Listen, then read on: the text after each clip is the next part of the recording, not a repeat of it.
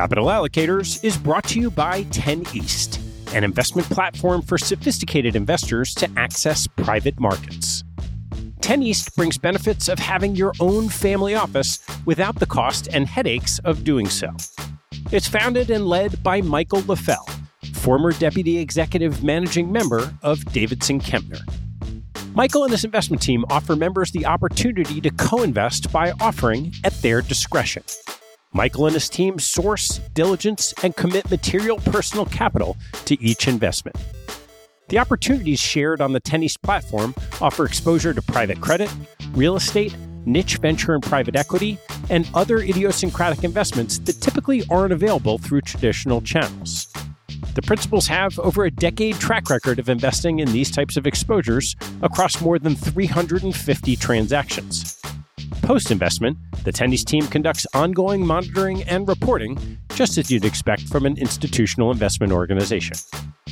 I've known Michael for about a decade, and after becoming impressed by the quality of 10 East offerings, its research process, and high-quality investment team, I became an advisor to the organization and investor in multiple offerings. You can learn more and join me as a member at 10east.co. That's the number 10east.co.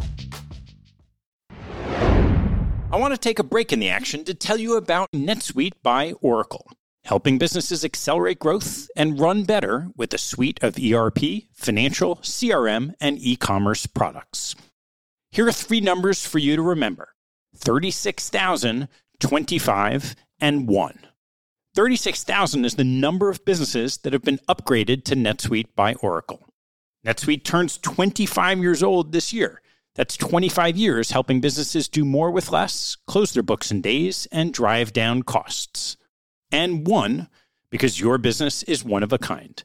Get a customized solution for all your KPIs in one efficient system with one source of truth.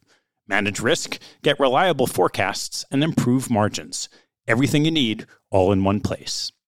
Right now, download NetSuite's popular KPI checklist designed to give you consistently excellent performance, absolutely free at netsuite.com/allocators.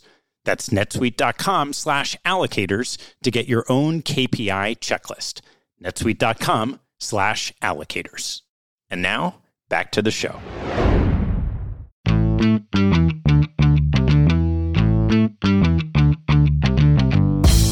Hello, I'm Ted Seides, and this is Capital Allocators.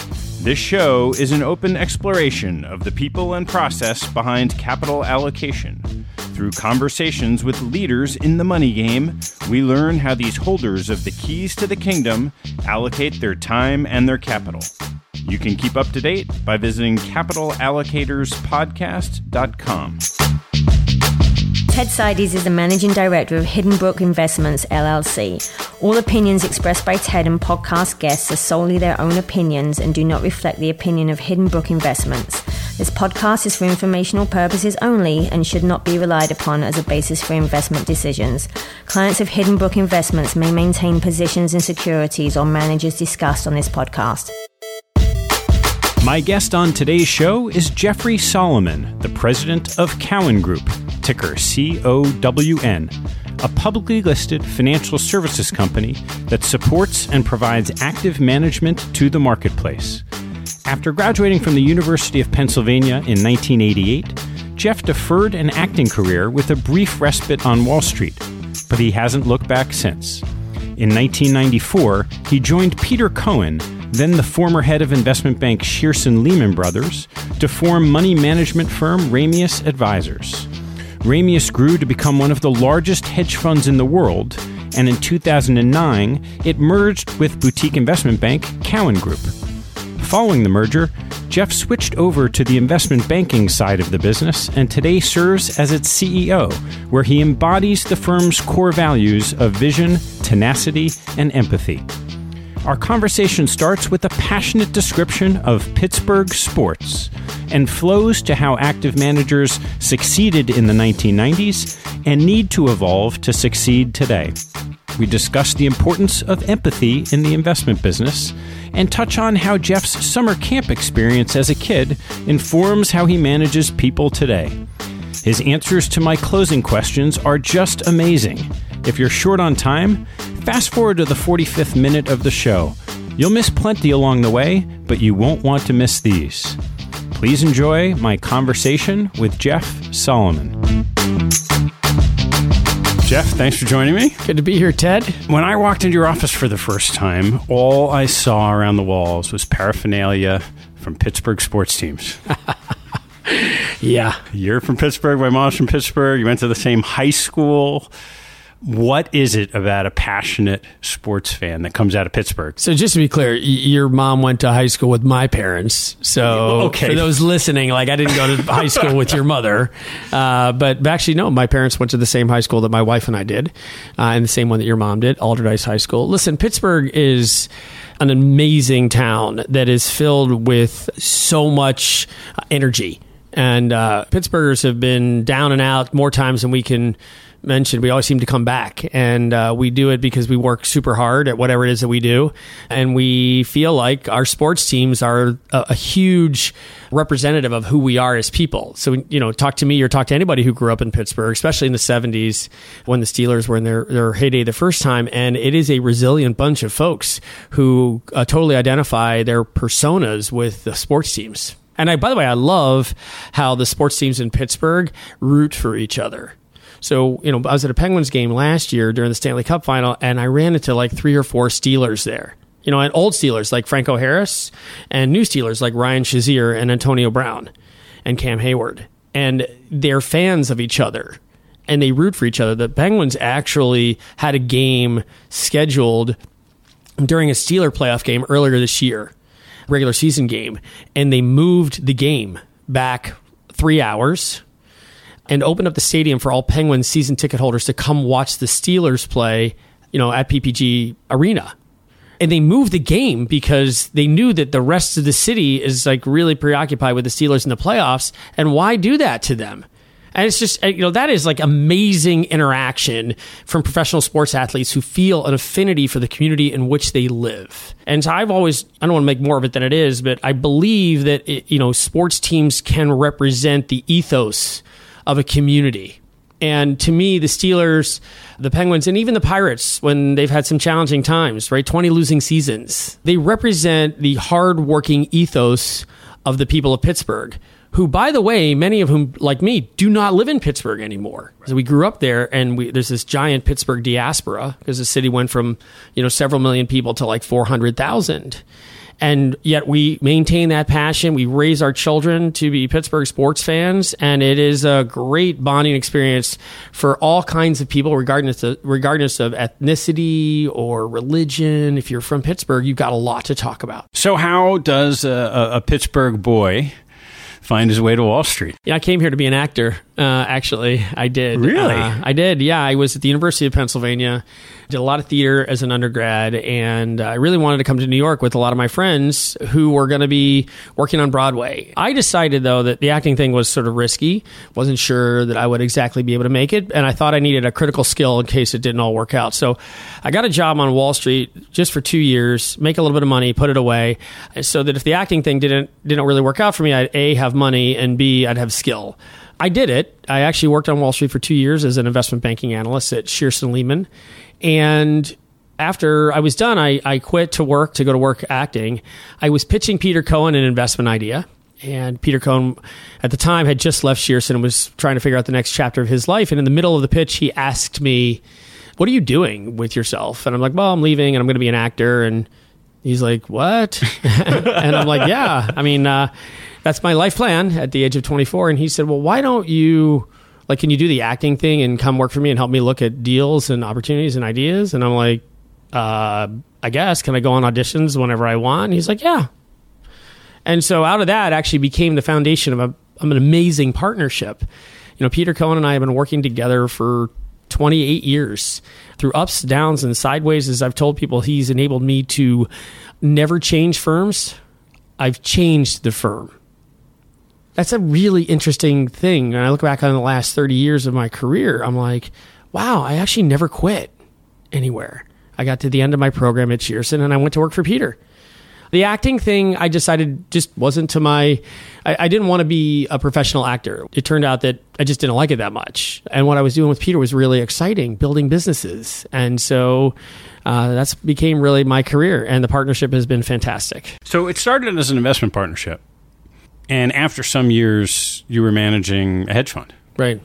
Multi-strategy hedge fund. Yeah. What were the basic tenets of investing that Peter brought that you took on? It was interesting. I got to do something at Shearson that was pretty unique in retrospect. I didn't know at the time. We were going to do a public offering at Shearson. We were already public, but we were going to raise more capital in 1990. And so I got to actually draft the S1 for the follow-on offering and raise additional capital. And in the course of doing that, I got to see all these different businesses that Shearson was in because I drafted the S1. I would literally walk around from department to department and write down like what does private placements mean? What are convertible bonds? What is an equities trader do? And what do volumes mean? And what I learned is that there were all these little businesses that we had inside Shearson that made a lot of money. They were unique, like merger arbitrage and event business, like securities lending business, like all these things that are like really interesting businesses that were really the purview of Wall Street at that time. And what we've been able to do at Ramius when we started that in 94 is essentially take a number of those businesses that were really profitable inside investment banks of the 80s and do them for investors. And if you think about the way the hedge fund business evolved, it evolved from people who were on the prop desks, Goldman Sachs, Lehman Brothers, all these different places in the 80s, and they spun out and started their own firms, largely managing money for the partners of those firms. And we sort of took a different tack and we said, listen, we know how we made all this money at Shearson and all these strategies. Can we import those people to come and build those businesses for investors that Peter had relationships with? And that was really the genesis for starting Ramius in 1994. Was to build out a business that was basically enabling investors, high net worth investors, to access strategies that heretofore had been only the purview of investment banks. And when you started, so in 1994, Peter's this great luminary coming off the street. What did a big fund look like? How much money would a big fund manage back then? $100 million. Yeah. We thought if we could get to the $100 million, that would be great. It was. I mean, we got to our first 100 probably within a few years. It's a few years to 100 million. Yeah. A little different from the scale that people expect today. Yeah, although I think it's much more harder for people to launch funds today than it was, in the salad days. But yeah, no, $100 million we thought was a lot. We could cover all of our overhead with the management fee. We were almost always a 1 in 20 shop for the most part. And then we added a fund of funds capability when Tom Strauss joined and Morgan Stark joined. We added a fund of funds capability. And when was that? That was in 95, okay. Right? Almost right afterwards. So what Ramius, now Cowen Investment Management is, or was at that point, was simply on its way to being a multi-strategy and a multi-manager shop that then would seed strategies and grow them. And the difference between us and a number of other firms is we actually raised money for the GP from friends and family and strategic investors so that we could further incubate strategies with our own capital base, which is something we still do today at Cowen. And so that business grew, things pretty much in a steady state, right, until the financial crisis. Well, I'd say, up until 98. 98 was a tough time. It was the first time I really got to see how correlation worked in real life. We talked about it, mathematically, how in times of stress things correlate, but I'd never seen parts of our portfolio that had nothing to do with the Thai baht, almost converge in terms of their performance. And fortunately for us, we've never really been a big user of leverage. So we've definitely lived through periods of stress and pricing, but we recognize that as long as you're not leveraged and forced out of the trade at an inopportune time, you can last a long time. So a lot of our strategies are still very much alive and well. They may be smaller, they may be larger, but they're still here. And in large part because we're just conservative with the way we think about that. Today everyone talks about behavioral finance and it's well understood. In 98, you experienced it, but you probably didn't have the term to say, oh, I must be suffering from risk aversion or whatever it was. How did it feel going through it where things are just wacky? You'd never seen it before. Merger deals are breaking because the Thai baht's doing whatever. You probably didn't know in the moment that long-term capital so we actually had some insight around long-term capital because of Tom Strauss and his relationship with John Merriweather. So all of those guys worked for Tom. So we had a pretty good idea of what was going on there. I don't think we fully appreciated the knock-on effect. This is really the precursor to Too Big to Fail. I mean, all the firms had to get around the table and figure out how to work out a very large, highly levered, quant-oriented fund. Sound familiar? I mean, it's the older I get, the more I see things through a similar lens. It's just sometimes bigger. It's always a little bit different, but many of the themes there were the same. I just didn't fully appreciate the contagion risk. And that's really when I look at behavioral investment. I think about individuals, generally speaking, know what they know and they see what they see. And the hardest thing to do as a manager is to have peripheral vision and understand how something at the periphery might impact something in the middle of your vision. In that particular situation, with spreads widening in merger arbitrage deals, it wasn't that the deals themselves got riskier per se, which is what it would tell you if spreads were widening, but it was that you had a distressed seller in there. And then other people who owned that position had to mark it down. And if they were levered, then they had to start liquidating positions. And you ended up with a situation where it exacerbates.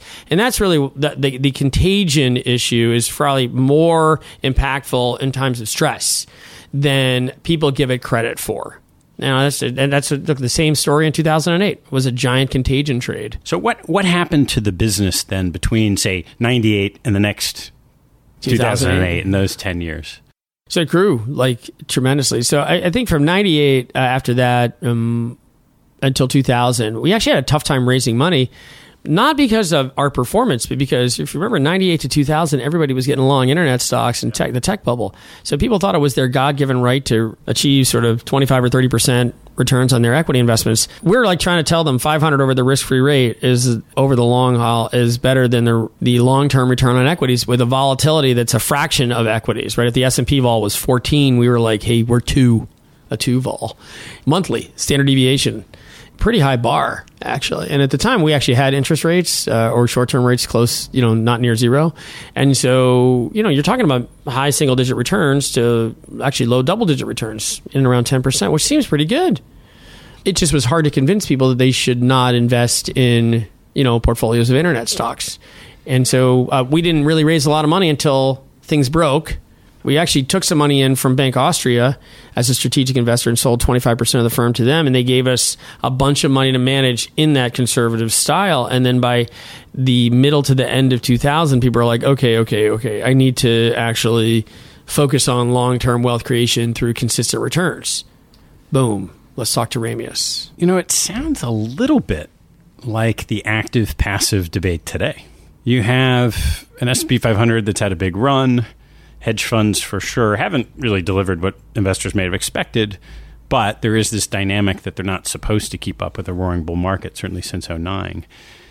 I know you guys have done some work on it. How do you think about where we stand in active and passive, and what's your view? Well, I think it's changed investing. So, if you were an investor in the 90s or the 2000s or the 80s, the strategies that you pursued in order to achieve alpha, may not be working the way that they were working before we had a significant portion of the market in passive product. So we're getting to the point now where passive product is so dominant that you have to begin to try to figure out how to model in the presence of significant passive players.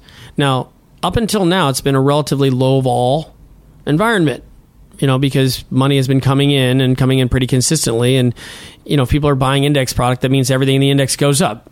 If I know anything about math, I know if you can have 10 vol, you could have 30 vol or 40 vol. It's just sort of every day you spend at 10, you should be really thinking in your own head. And in normal distribution curve, you could really have a tail at the other end. And that will likely happen when all of the individuals make a decision to take risk off the table. And they can do it, really easily today. It's a click of a button, or you touch your iPad and you liquidate your ETF in the middle of the day. And we will see index vol a spike at some point in my life. I'm 100% sure. And when it does, we don't quite yet know how far that will go, because we just don't know how deep people are going to de-risk. And when they do, they're going to sell everything. And so, we were just talking about contagion in 98. If you take that lens, have you tried to think about it's the same dynamic if and when presumably that time comes and people are selling everything? How do you position? What do you do? So I think you need to carry more cash as an active manager. You're going to definitely underperform in upward bull markets. But if investors are smart about this, what they'll do is they'll recognize that over a cycle, there's going to be an opportunity for you to buy things at distressed prices or at stressed prices. I do believe active management is not going away. It's going to be smaller as a percentage of the overall market, though. Active management today, there's more assets in active management today than there ever has been.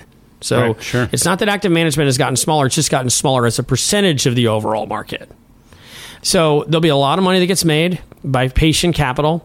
People who are sitting on cash will have their day, and they will get an opportunity to pick and choose the time when they want to enter the market. And there, you're going to get a significant amount of market outperformance. I'll also say this: someone had showed me a stat, which I'll see if I can find for you, but I think you'll find this interesting because it would have been relevant to you in your bet with Mr. Buffett. It's all well and good to say I'm picking a starting point and an ending point on an investment, a decade. Nobody does that because life gets in the way or emotions get in the way. Like, I don't think I have anything in my portfolio today that I had in my portfolio 10 years ago, really. And if I do, I don't know, I've forgotten about it, right?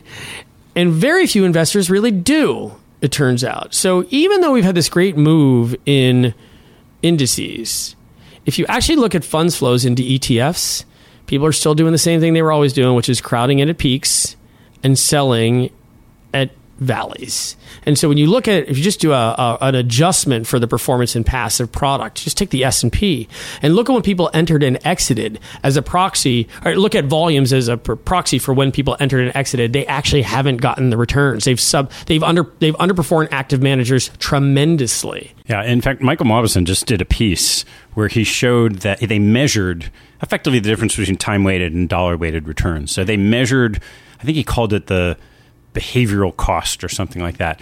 And it was higher than the fee difference between active manager by a factor of 2. No it was question. Something like 120, 140 basis points a year that investors cause themselves friction in the same index just by going in and out the wrong times. So I think that's going to come home to roost. I mean, just like hedge funds were the rage, and then people said, hey, I think I'm overpaying for beta here, and I think I can get that cheaper. Or just like mutual funds were the rage, actively managed, and then people were like, hey, I'm overpaying for beta. Look, people have crowded into a really cheap alternative. And it makes a lot of sense. The siren of passive investing is, I mean, every time you go to your financial advisor, don't they pull out that really wonderful chart that shows you the efficient frontier and how to allocate your money and then go back to your daily life? It's what everybody wants, except it really doesn't work long term if you because life gets in the way. You've got to sell because, I don't know, you had a life event or you need the cash or whatever happens. Life gets in the way. Active managers, though, are changing the way that they're going about the business. And I don't think what we know to be active management today is going to look, or tomorrow is going to look anything like it looked in the 80s and 90s. Yeah, say more about that. Well, the clients I'm talking to are really changing their, at least let's talk about equities, which is the one I probably know best. More concentrated positions, higher conviction trade names. Longer time horizons as well? Longer time horizons, but if you're a long-only manager and you're closet indexing, you're going to get killed. Yeah. You know, you can't possibly justify your fee structure. So a number of players are like taking up their positions from 100 to like 40 and just owning the ones and being right. And recognizing that that's actually what you're getting paid to do. You're getting paid to pick stocks. You're not getting paid to aggregate assets.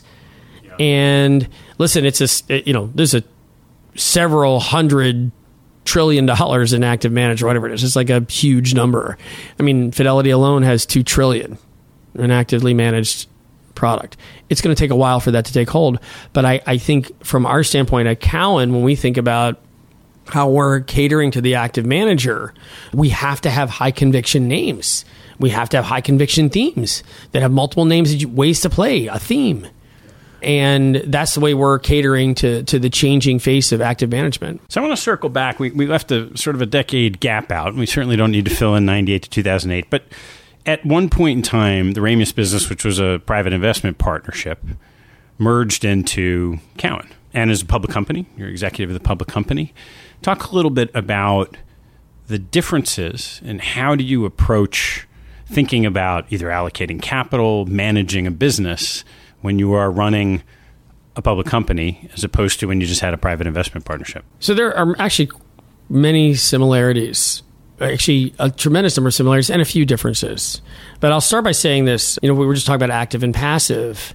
So I believe that's dominating the entire investment landscape. So wherever you live in the investment landscape, if you're not discussing this and figuring out how you're going to engage with the active-passive battle, everything else you're doing is a derivative of that debate, in my opinion. So at Cowen, we made a decision that we're only going to cater to active management. So at Cowen Investment Management, we sell alpha-generating capabilities directly to the end buyer. And at Cowen & Company, we're selling alpha to the alpha provider to the end buyer. Same thing. When I think about my portfolio skills I learned in managing the multi-strategy fund at Ramius, which I did with Morgan Stark for the better part of a decade, I thought about how to manufacture alpha in the various strategies that we had and the various positions that underlied those strategies. Same thing. I'm thinking about how we're allocating the firm's time and energy and money to achieve a goal of penetrating marketplaces. So instead of thinking about investment returns per se, I'm thinking about whether or not we can make an impact enough in a market share that will drive revenues, that will ultimately drive ROE at the firm. And it's a much longer period of time. So when I was running our multi-strategy firm, I was trying to scratch out monthly returns, which I think is really almost impossible, but we did it for like a decade, which is, I think, not sustainable, it turns out. We returned all the money in our multi-strategy fund because living up to that ideal was impossible at the end. When I think about the investments we're making at Cowen, we've been at this for 7 years, and we're now finally beginning to reach the size and scale where the investments that we're making can drive profitability long term. 7 years. 7 years. Yeah. I think that's a very long period of time. But if we had sub-optimized or optimized for trying to do quarterly returns at various times, we would have missed opportunities to make meaningful investments in businesses that are going to be long-term sustainable for us. So it's a different time frame, but it's the same allocation methodology. You also hear commonly that public companies have quarterly pressure for earnings. And is that real? I mean, do you feel that? Or it sounds like it's more like hey, Warren Buffett model. We're going to make long-term investments. We're going to pay any attention to the quarters. Yes, I think if you're public, you have to play a little bit more to quarterly and short-term investing. I do, because there's expectations built in. And think about it. Like, I always think about it, like, who's the stakeholders, the owners, the share. So who are they? Largely active managers. What do active managers need? They need performance, and they need it soon. So that begets shorter term thinking. They have daily liquidity funds, most of them. They need performance, or people are just going to redeem and move into the passive product. So I think you have to create balance and set expectations. It's okay to take a profitable business and invest a portion of your profits to a longer term growth objective. But you probably need to be a little bit more transparent about the fact that you're doing that. So last year we lost money at Cowen. And we told our investors very clearly, this is the amount of money we spent on people and infrastructure that added no revenue this year. Because we expect that over the next 2 years, we're going to get multiples of that back in M&A fees, in increased commissions, because we saw opportunities in a trough year last year to make investments that we think are going to be long-term sustainable. That's a very transparent statement that you have to make to the market. I still think our investors would like us to eke out quarterly performance numbers in terms of ROE. They would prefer that it happens sooner rather than later. It's going to happen, and it will happen as the markets in which we've invested evolve the way we think they will. Talk a little bit about management of a firm. The money management business is not notoriously gifted for being good people managers, as many other businesses are in comparison as money managers. How do you think about managing people? I've been a student of this. I still am a student of it. I think that generally speaking, Wall Street firms have not done a great job at managing people, with some exception. But if you look at the history of Wall Street firms, the tendency is to promote producers into management positions. And there's a very big disconnect between great producers and great managers. Turns out management is a somewhat different skill set. I think the number one thing you need to think about as a manager is empathy. I do. Empathy. Empathy is not a word that you commonly hear in Wall Street circles. Well, it's one of our three characteristics we admire most in our Cowen employees. Vision. How is it what you're doing can make an impact internally or externally? Tenacity. Can you go out and get it, make it happen, or are you sort of waiting? Like, you have to be tenacious in this business, but you have to be empathetic. And the reason is because you need to understand what motivates the person you're trying to engage with. You don't have to agree with it. You just need to understand it. And the best way to understand how somebody thinks or what motivates them is to try and imagine what it's like to be them. That's empathy, right? I want to know, what are the things you care most about? Why are you doing what you're doing? Just explain that to me. And when you ask questions like that from clients, a lot of times you'll hear answers that you would agree with. I really want to provide for my kids. Or, I really think we can change the world if we develop this pharmaceutical drug, and there's this orphan drug for this community of individuals who have no hope. I want to be at the forefront of drug discovery there. Yes, I'm going to make money doing it. But I came to this industry because I want to help. And I feel like in our business on Wall Street, we should be asking that all the time from others. So my engagements as a former buy-sider with Wall Street firms were not so great. I had to deal with them, with the firms on Wall Street, as opposed to wanted to deal with them. And yet there were always a handful of individuals who I felt actually got me at a much more visceral level. And I wanted to do business with them. It didn't matter what card they carried necessarily, right? It mattered that I trusted them and that their firms could deliver for them when I needed them to. So that's really the secret to doing this. In my mind, managing is all about saying, I feel you, and I think I can be helpful. And by the way, there's an economic trade in there too. There's an economic element to that, but it's secondary to, can I move the needle for you? And can we move the needle for each other? Can I lend my brand to enhance your opportunity set? Can we affiliate with one another to be in a better spot than we were? That is all empathy at work. And I just think it's one of the most core human characteristics. It's part of what makes us different from the rest of the animal kingdom, and nobody talks about it, especially in this day and age. Yeah. So I imagine that filters through everything at the firm. Your hiring process. Are the types of people that work at Cowen a little of a different breed than the common maligned Wall Street employee? I'd like to think so. I mean, everyone wants, but that's part of it. Like, everyone wants to think they're special. And I believe the people who work at Cowen are special. I do. I also think they're individuals, though. So let's be really clear. Empathy is not a substitute. It does not mean that you have to be giving up your individualism for the sake of the whole. Actually, let's acknowledge the fact out of the gate that everybody who comes to Wall Street has an entrepreneurial spirit. So I'm willing to listen to what other people have to say, because I believe at the end of the day, provided that they're on the same rationality spectrum as I am, that the teammates we have at Cowen are giving me advice based on what will make them better. Could be more selfish or less selfish, but let's face it, they want Cowen to help them be better here than anywhere else. That's actually my job. And I don't discount the fact that they're individuals and they want to succeed on their own. I just want to be the enabler of that. And if they value the enablement, if they value the way that we permission them with tools and products and services and relationships, well, then they can be better here than anywhere else. But they're still individuals who want to win desperately. And that is the essence of teamwork.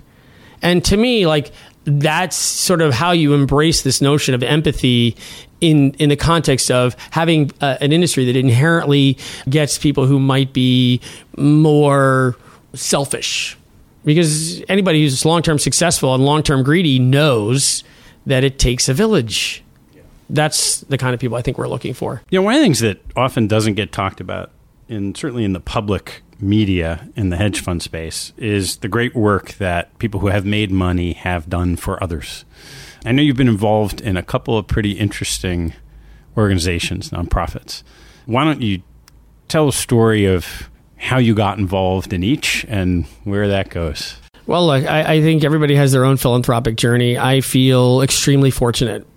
I have more money than I thought I would have. I never really thought about how much money I would have, but I kind of feel pretty good. I still have to work, right? I'm not ready to be done working. But there's an element of that I feel fortunate enough that I can help others who have less than me. And it's really interesting, the psychic joy you get from doing that. I never really focused on it. I used to feel bad that I couldn't do more. And that feeling bad that I couldn't do more overwhelmed the joy I got from doing something. So what I would say is, you don't have to be the CEO of a firm to make an impact. Actually, I wish, if I have a few regrets, but one of the ones is I wish I had realized that earlier, that the little bit that I could have done was just good. I was doing what I could do as opposed to feeling bad about not being able to do more. My involvement with UJA Federation, actually, in particular, was late. I didn't really come to it until I was 40 years old, and part of that is because my experience with UJA Federation in Pittsburgh, or United Jewish Federation in Pittsburgh, was one where they always asked my parents to give money that we didn't have, and we felt bad at the dinner table that we couldn't do more. And so I was really 40 years old before I realized the value of giving to philanthropy. UJA Federation does a ton here in New York. It was sort of one of the number one supporters during the AIDS crisis of the 80s and 90s. Certainly one of the biggest supporters of Hurricane Sandy victims more recently. It does a lot to invest in social services here in New York City, which is my community now.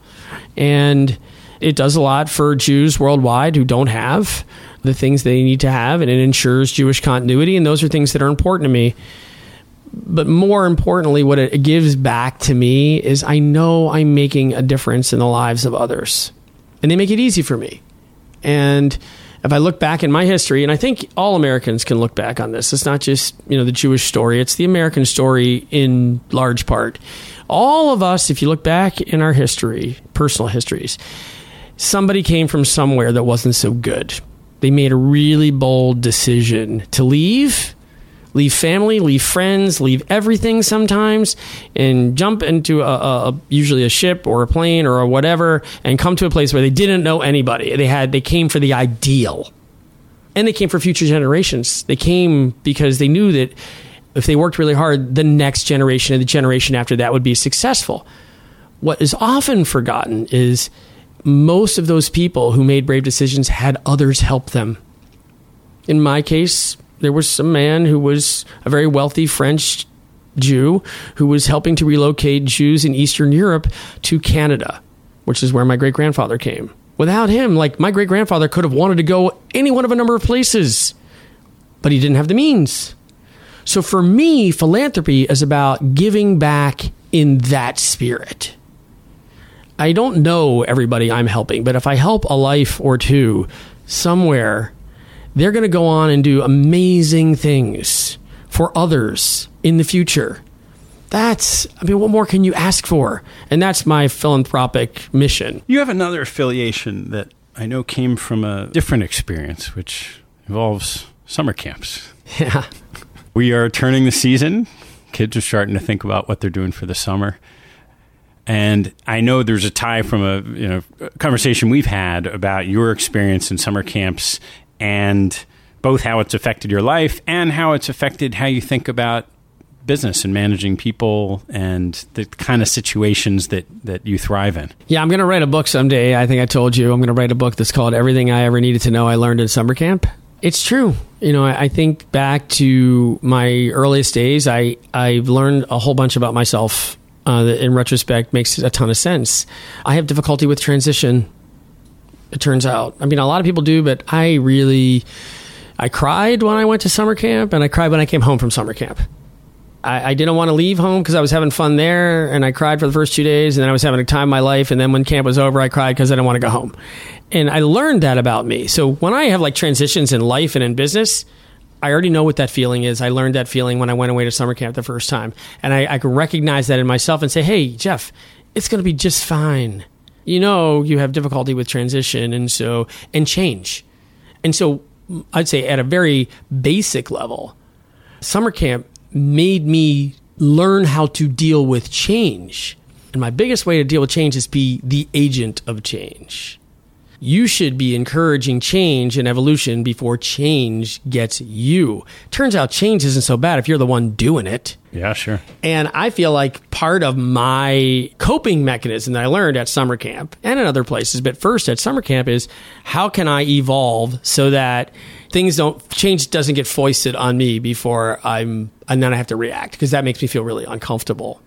I also think that summer camp is where you learn leadership skills. You learn how to fit in with a group, how to play with a group, how people you like and people you don't like. And you inherently get a sense for like where you want to affiliate and associate when you get to make choices. Summer camp, you end up in a cabin with a bunch of people and you got to make it work. And it's all day, every day, 24 hours a day. And that sometimes can be super hard, but you got to make it work because you don't have a choice. When things get tough here, which sometimes they do, we have disagreements and we have people that are at each other from time to time. You can sit down and say, hey, are we on the same team? And what are we trying to get accomplished here? And why are we arguing? Like, let's talk about why we're actually arguing. Because if we're arguing because we have different ideas on how to get to a common goal, let's focus on the common goal. Because we all have something here we want to get accomplished. Let's establish the baseline for what we're trying to get accomplished. Some days at summer camp, it's just getting to the end of the day. I just want to be able to get to the end of the day and have fun. Okay, let's talk about how we're going to do that and how we're going to navigate that. Those are basic skills, I think, that are at the center of human interaction in groups. And you learn that at places like summer camp. I want to turn a little bit back to investing, and let's just talk about what you're seeing in the market, some of the opportunities and risks. Where are you most excited about? Where are you seeing opportunities? That's a great question. So I think that there are some really amazing opportunities to do things in some non-correlated assets. I'm not exactly sure how scalable they are, but I think there's going to be some great opportunities to take advantage of the lack of volatility in the marketplace. I think there's some innovative ways that we're working on to quantitatively take advantage of getting long volatility at the right times.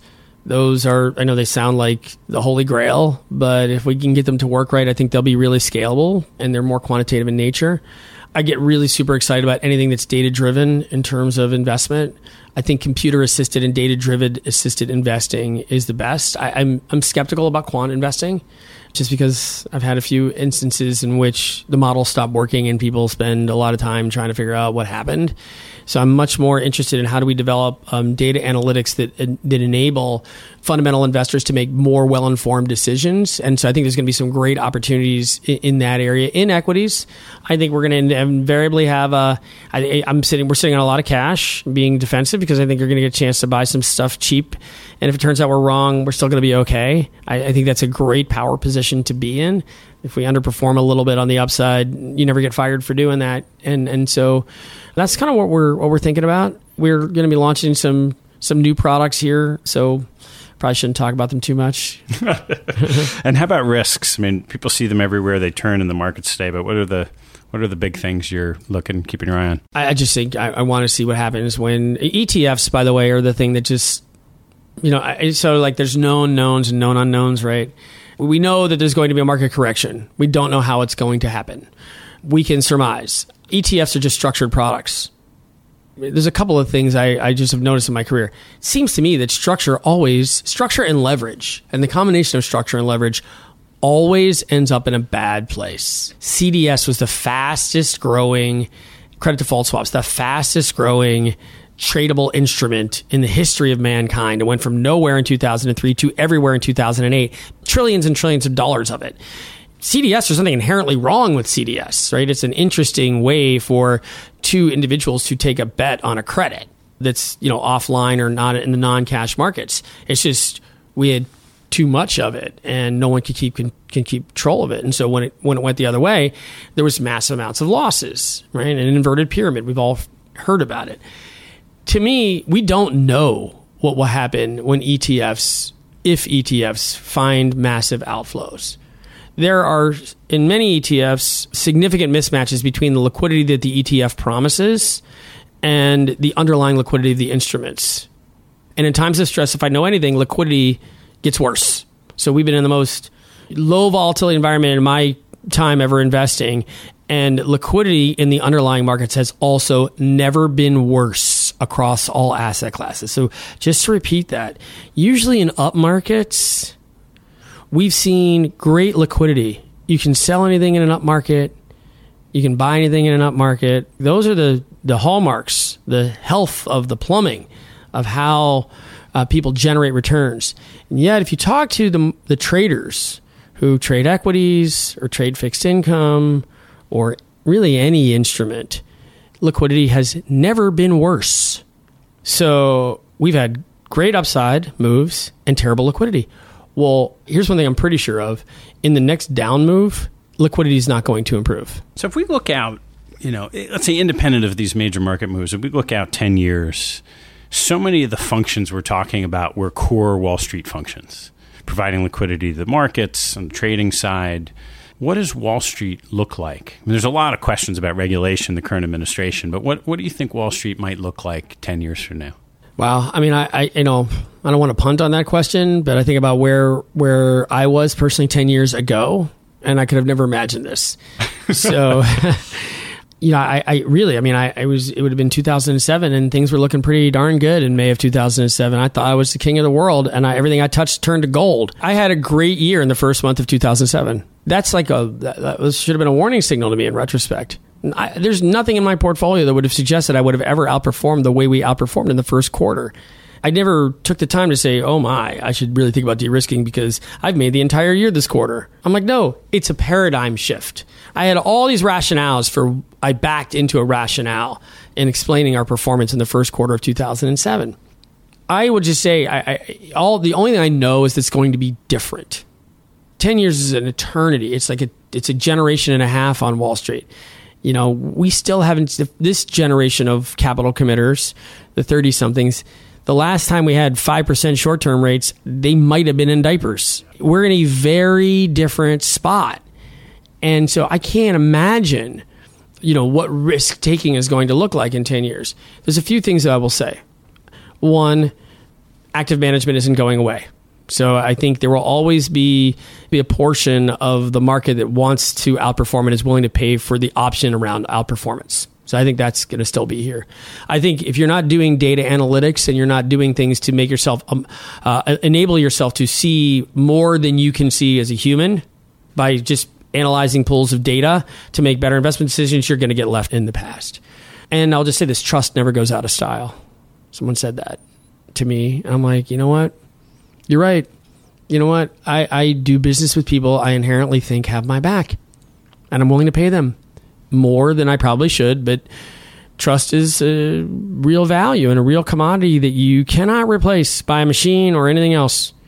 And so whatever we're going to be doing at Cowen in 10 years or however the markets shape up, our goal is to ensure that we do not squander the trust we've built for the people we serve.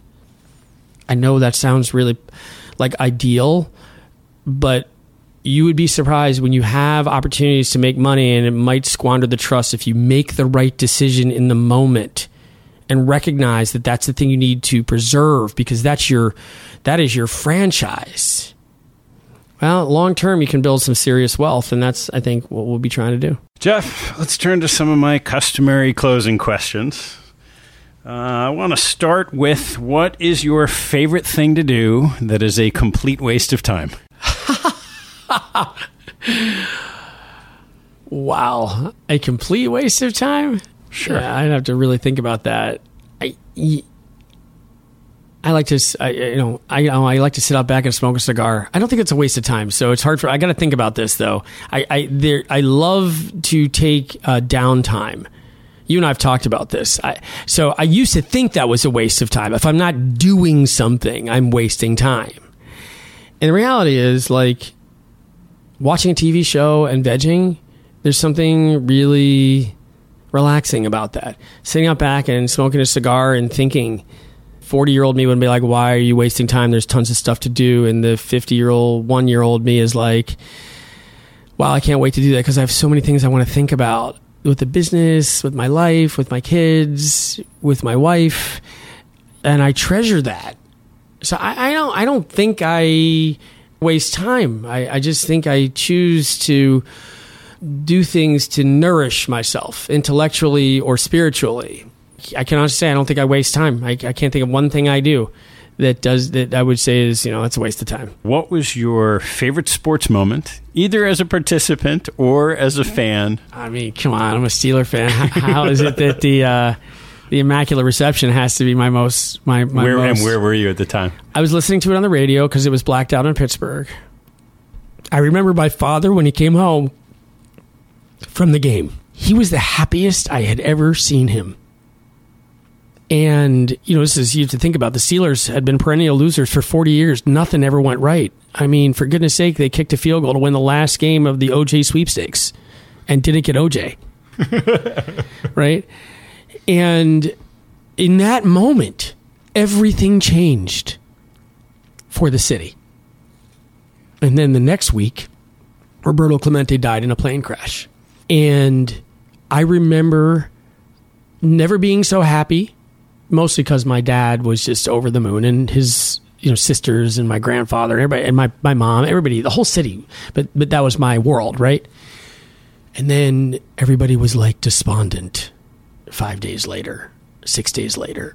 And I don't think I'll ever get over that week, the good and the not so good. So those would be, that would probably has to be my favorite moment. What advice would you give someone early in their career? Well, I have a 22-year-old son.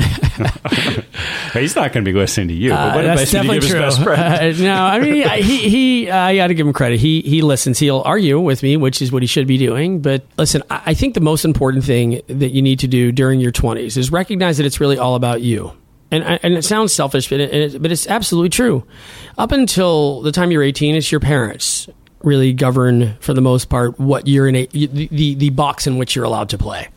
Some are a little tighter, some are a little wider, but it's your parents' box. And then you get to pick and choose which college you want to go to within a box, but it's still a box. And at that college, you kind of think that you have more, you're your own person. But the reality is you've got coursework and you've got like syllabuses and things you've got to do in order to graduate. So it's a box and you get to make decisions, but it's still, your parents are probably paying for you, or you're working hard to get it done yourself. But it's a box. Then you turn 22 and boom, it's your life. And you can either look at that one of two ways. Oh my God, it's my life and I have no idea what I'm going to do. Or, oh my God, it's my life and I have no idea what I want to be. And my encouragement would be to choose the latter. It's not what you do that matters, per se, but who you are that matters. And in the first years of your career, you're exploring who you are as an adult. And it's the only time in your life when you can do that without attachment, where you don't have responsibilities for somebody else or a bunch of little somebody else's. And later it gets into your late 20s and early 30s, you're going to opt into that lifestyle. Most of you will. Some won't, but they'll make choices not to do that. Right? But more likely than not, you're going to find a partner that you're going to want to share your life with. And the flip side of that is it's just less about you. It's now about the collective you. And if you haven't really done the work to understand what makes you happy, what makes you motivated, what gives you psychic joy in those early years, it's just harder to find that later on because it becomes about pleasing others again. So my advice is always find out who you are. Latch on to organizations that where you feel like you can make an impact in the work that you're doing, so that, and figure out what you like about that first job, and really importantly, what you don't like about it, and write it down. Because chances are the things that you like and don't like about the places where you are things that are going to be with you for the rest of your life. And so when you're looking at the next job opportunity, make sure that the next job opportunity is filled with many more things that you like and far fewer things that you don't like. And, I'm sort of speaking to the 22-year-old me when I say that, because I didn't think about that. And so here's the good news. It's going to work out, right? Even if you don't do all that 50-year-old advice stuff that you don't want to hear, but you probably should hear it, because inherently you're human, and humans, particularly intelligent humans, all humans, really figure it out in some way. And so, but the advice I would give to 22-year-olds starting out is, do what you need to do, and it's going to work out. What do you know now that you wish you knew 10 years ago? I know that I don't have to squeeze so hard. Sports people talk about this all the time. You hear a baseball player when he's going through a slump, he's like, I'm just gripping the bat too tight. Hockey players talk about, I'm gripping the stick too tight. You're tight. I was tight coming into the financial crisis. I felt every trade was my responsibility. Every winner was somebody else's and every loser was mine. And I loved Ramius so much that I almost choked it. And I had no objectivity. And it would have been great if I had taken a step back and said, let me just let go a little bit. And we're surrounded by some really good people, and give them a chance to breathe and listen to them. And if you've surrounded yourself with a really good team, which we had at Ramius at the time, and we still do, right, at Cowen, they will nourish you. They will give you oxygen in the moments where you most need it. And that's probably something I totally did not get, in my late 30s, that I now look at what we've been able to accomplish here in a really tough environment over the last decade.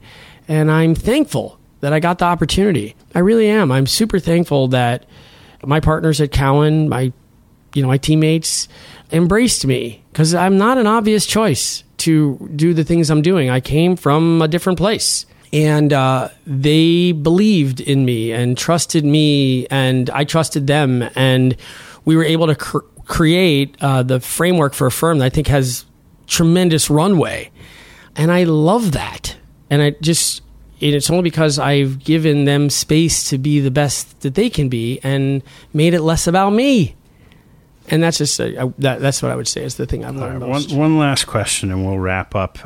It is your waning days. You are somewhere between 120 and 140 years old, sitting in your rocking chair, because that's what you do, taking that space. What advice would you give yourself today? Live more. Love more.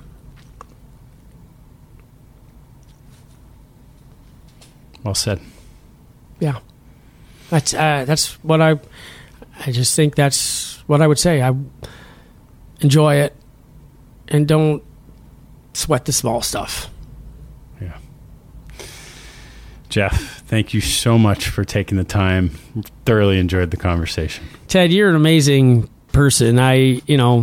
Sometimes we just end up having these conversations, and you get me to really good places. So that's a very special thing about you, and I wish you all the luck with these. I think they're amazing. So congrats to you, and I wish you all the best. Thanks, Jeff.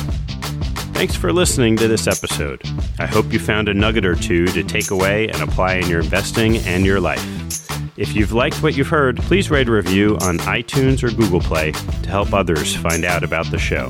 Have a good one, and see you next time.